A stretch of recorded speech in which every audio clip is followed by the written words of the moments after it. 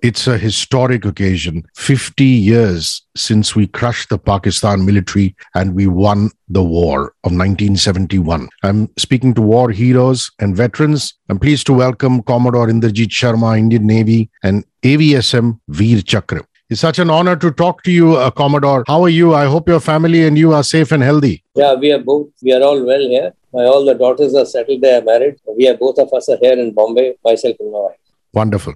Commodore, you were at that time Lieutenant Commander Inderjit Sharma. You were the commanding officer of an Indian naval ship. Can you tell me what happened on the night of 4th December 1971? The night of 4th December, I, along with other units of the Western Fleet, that means 2 Petias and 2 more missile boats, in an arrowhead formation called Trident, we proceeded towards Karachi for attacking the ships there plus the harbour itself. You could imagine that I had spoken to my ship's company at that time on the same evening, and I told them, this is the moment we have been living for. Finally, it has come, and we are going to attack. Anything could happen. It could be enemy's loss or our loss. But are you ready? So they all said in a loud voice, yes, sir, we are all prepared to go. The word used was Mar denge Salah. That's what they said. So 4th of December is celebrated as Navy Day every year, sir. Would you like to say that the attacks on the Karachi harbour broke the back of the Pakistani Navy, the resistance, and shut the port? That's the most important thing.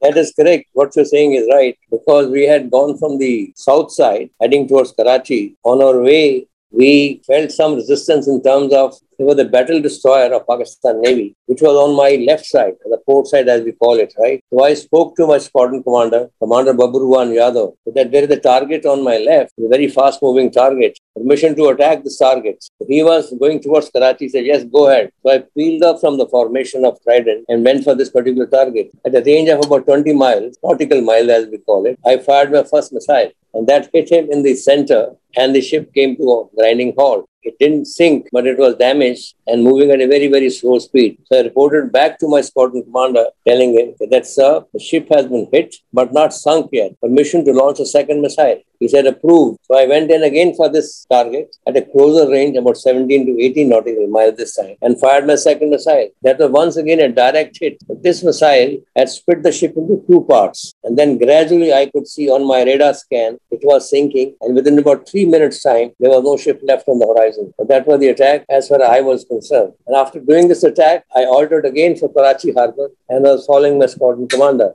And then as we were going closer to Karachi Harbour, by the time I could fetch up with these people, the code word Angar, that was, the attack is over, was sounded by the squadron commander. So we turned back and headed towards India. What a wonderful story for the whole nation to listen to, sir. Now, your men and you, I want to talk about your bravery because on the enemy shore, there were gun batteries trained on you. There was also a possibility of an air attack, but yet you repeatedly led your ship onto the enemy forces. What did you tell your men at that point of time? Because you could have been attacked from anywhere.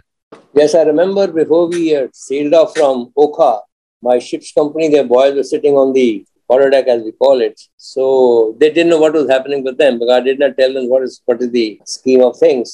So I asked them, listen, boys, what do you think of this, right? So their answer was, Mar denge, sir. That was their reply to me. So that answered all my questions. Yes, they are all ready to go. And that was it. The thought was very, very aggressive, I would call it, and full of josh. And they knew that they going to go in for. And they fully prepared to attack the enemy harbour and the enemy ships. Commodore, I want you to talk about the Swarnim Vijay Varsh. It is now 50 years from this landmark event in the history of our nation. Your thoughts on this war. It was such a short war, all because of the preemptive aerial strikes of the Air Force, your men and the Indian Navy dominating the ocean waters, the spectacular attack on Karachi Harbour, and then the Indian Armed Forces bringing the Pakistani military to a crushing defeat. 90,000 Pakistani soldiers in a matter of 13 days. Your memories of this war and how proud you are that we are celebrating Swarnim Vijay Varsh.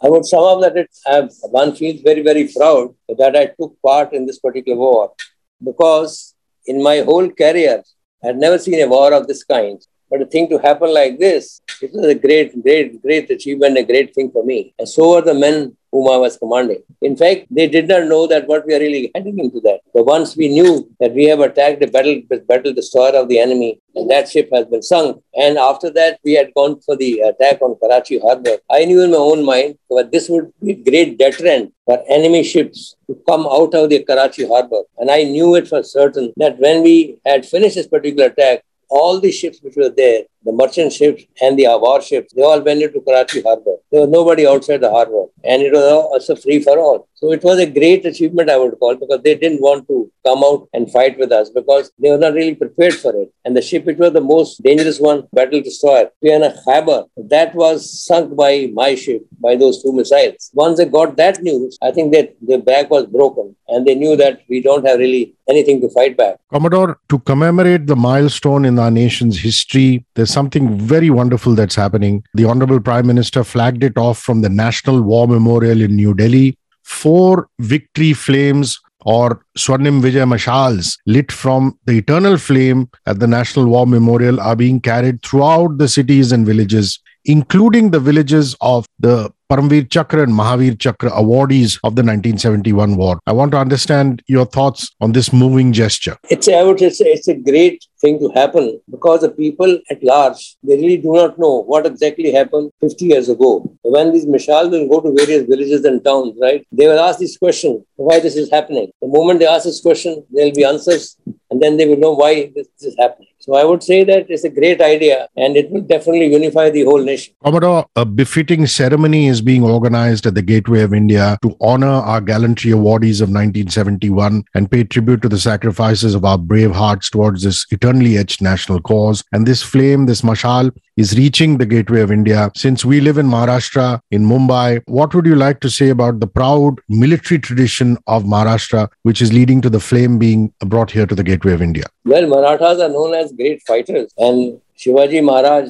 who is the great leader of Maharashtrians, has set that tradition. And from that day onward, if you see there's a Maratha infantry, there's a Maratha units are there in the Indian Army. And it's because of that, it's because of the bravery and the spirit to fight that this has been created. And I will give them full marks to the Maratha units and the people who serve in that. It's a great thing. Commodore, what is your message to the youth? How do you think we can encourage young minds to join the armed forces, to join the Indian Navy, the Indian Army, the Indian Air Force? And what would you tell them is important that they should join the Indian Armed Forces? To compile my thoughts, I've written a book about my life itself. I think once you read that book, it's about 450 pages book, right? One would know, yes, this is also possible. Because my own beginning was very, very, very humble. I joined as a sailor in the Navy, then rose to become an officer, then served the nation. So like that, the people can do all that. And I think it is that spirit that once you join the Navy, you can do a lot of things, right? And the kids can read that book and that will be great sort of, incentive for them to join the services. That's wonderful. Can you tell us the name of the book, sir? I know it's written by Commodore Inderjit Sharma, but if there is a title, that will be nice. The book's name is Jangi. Jangi. Jungg. Jangi. Yeah. Jangi Warrior's Journey. Yes. Yeah. It's written by my daughter, Priya Sharma. Lovely. Commodore Inderjit Sharma, Indian Navy, AVSM, Veer, Chakra. Jai Hind, sir. Thank you for your services to the nation. We are eternally grateful to you. And thank you for talking to us. God bless you, sir. Thank you. God bless you. Thank you. Thanks for talking to me.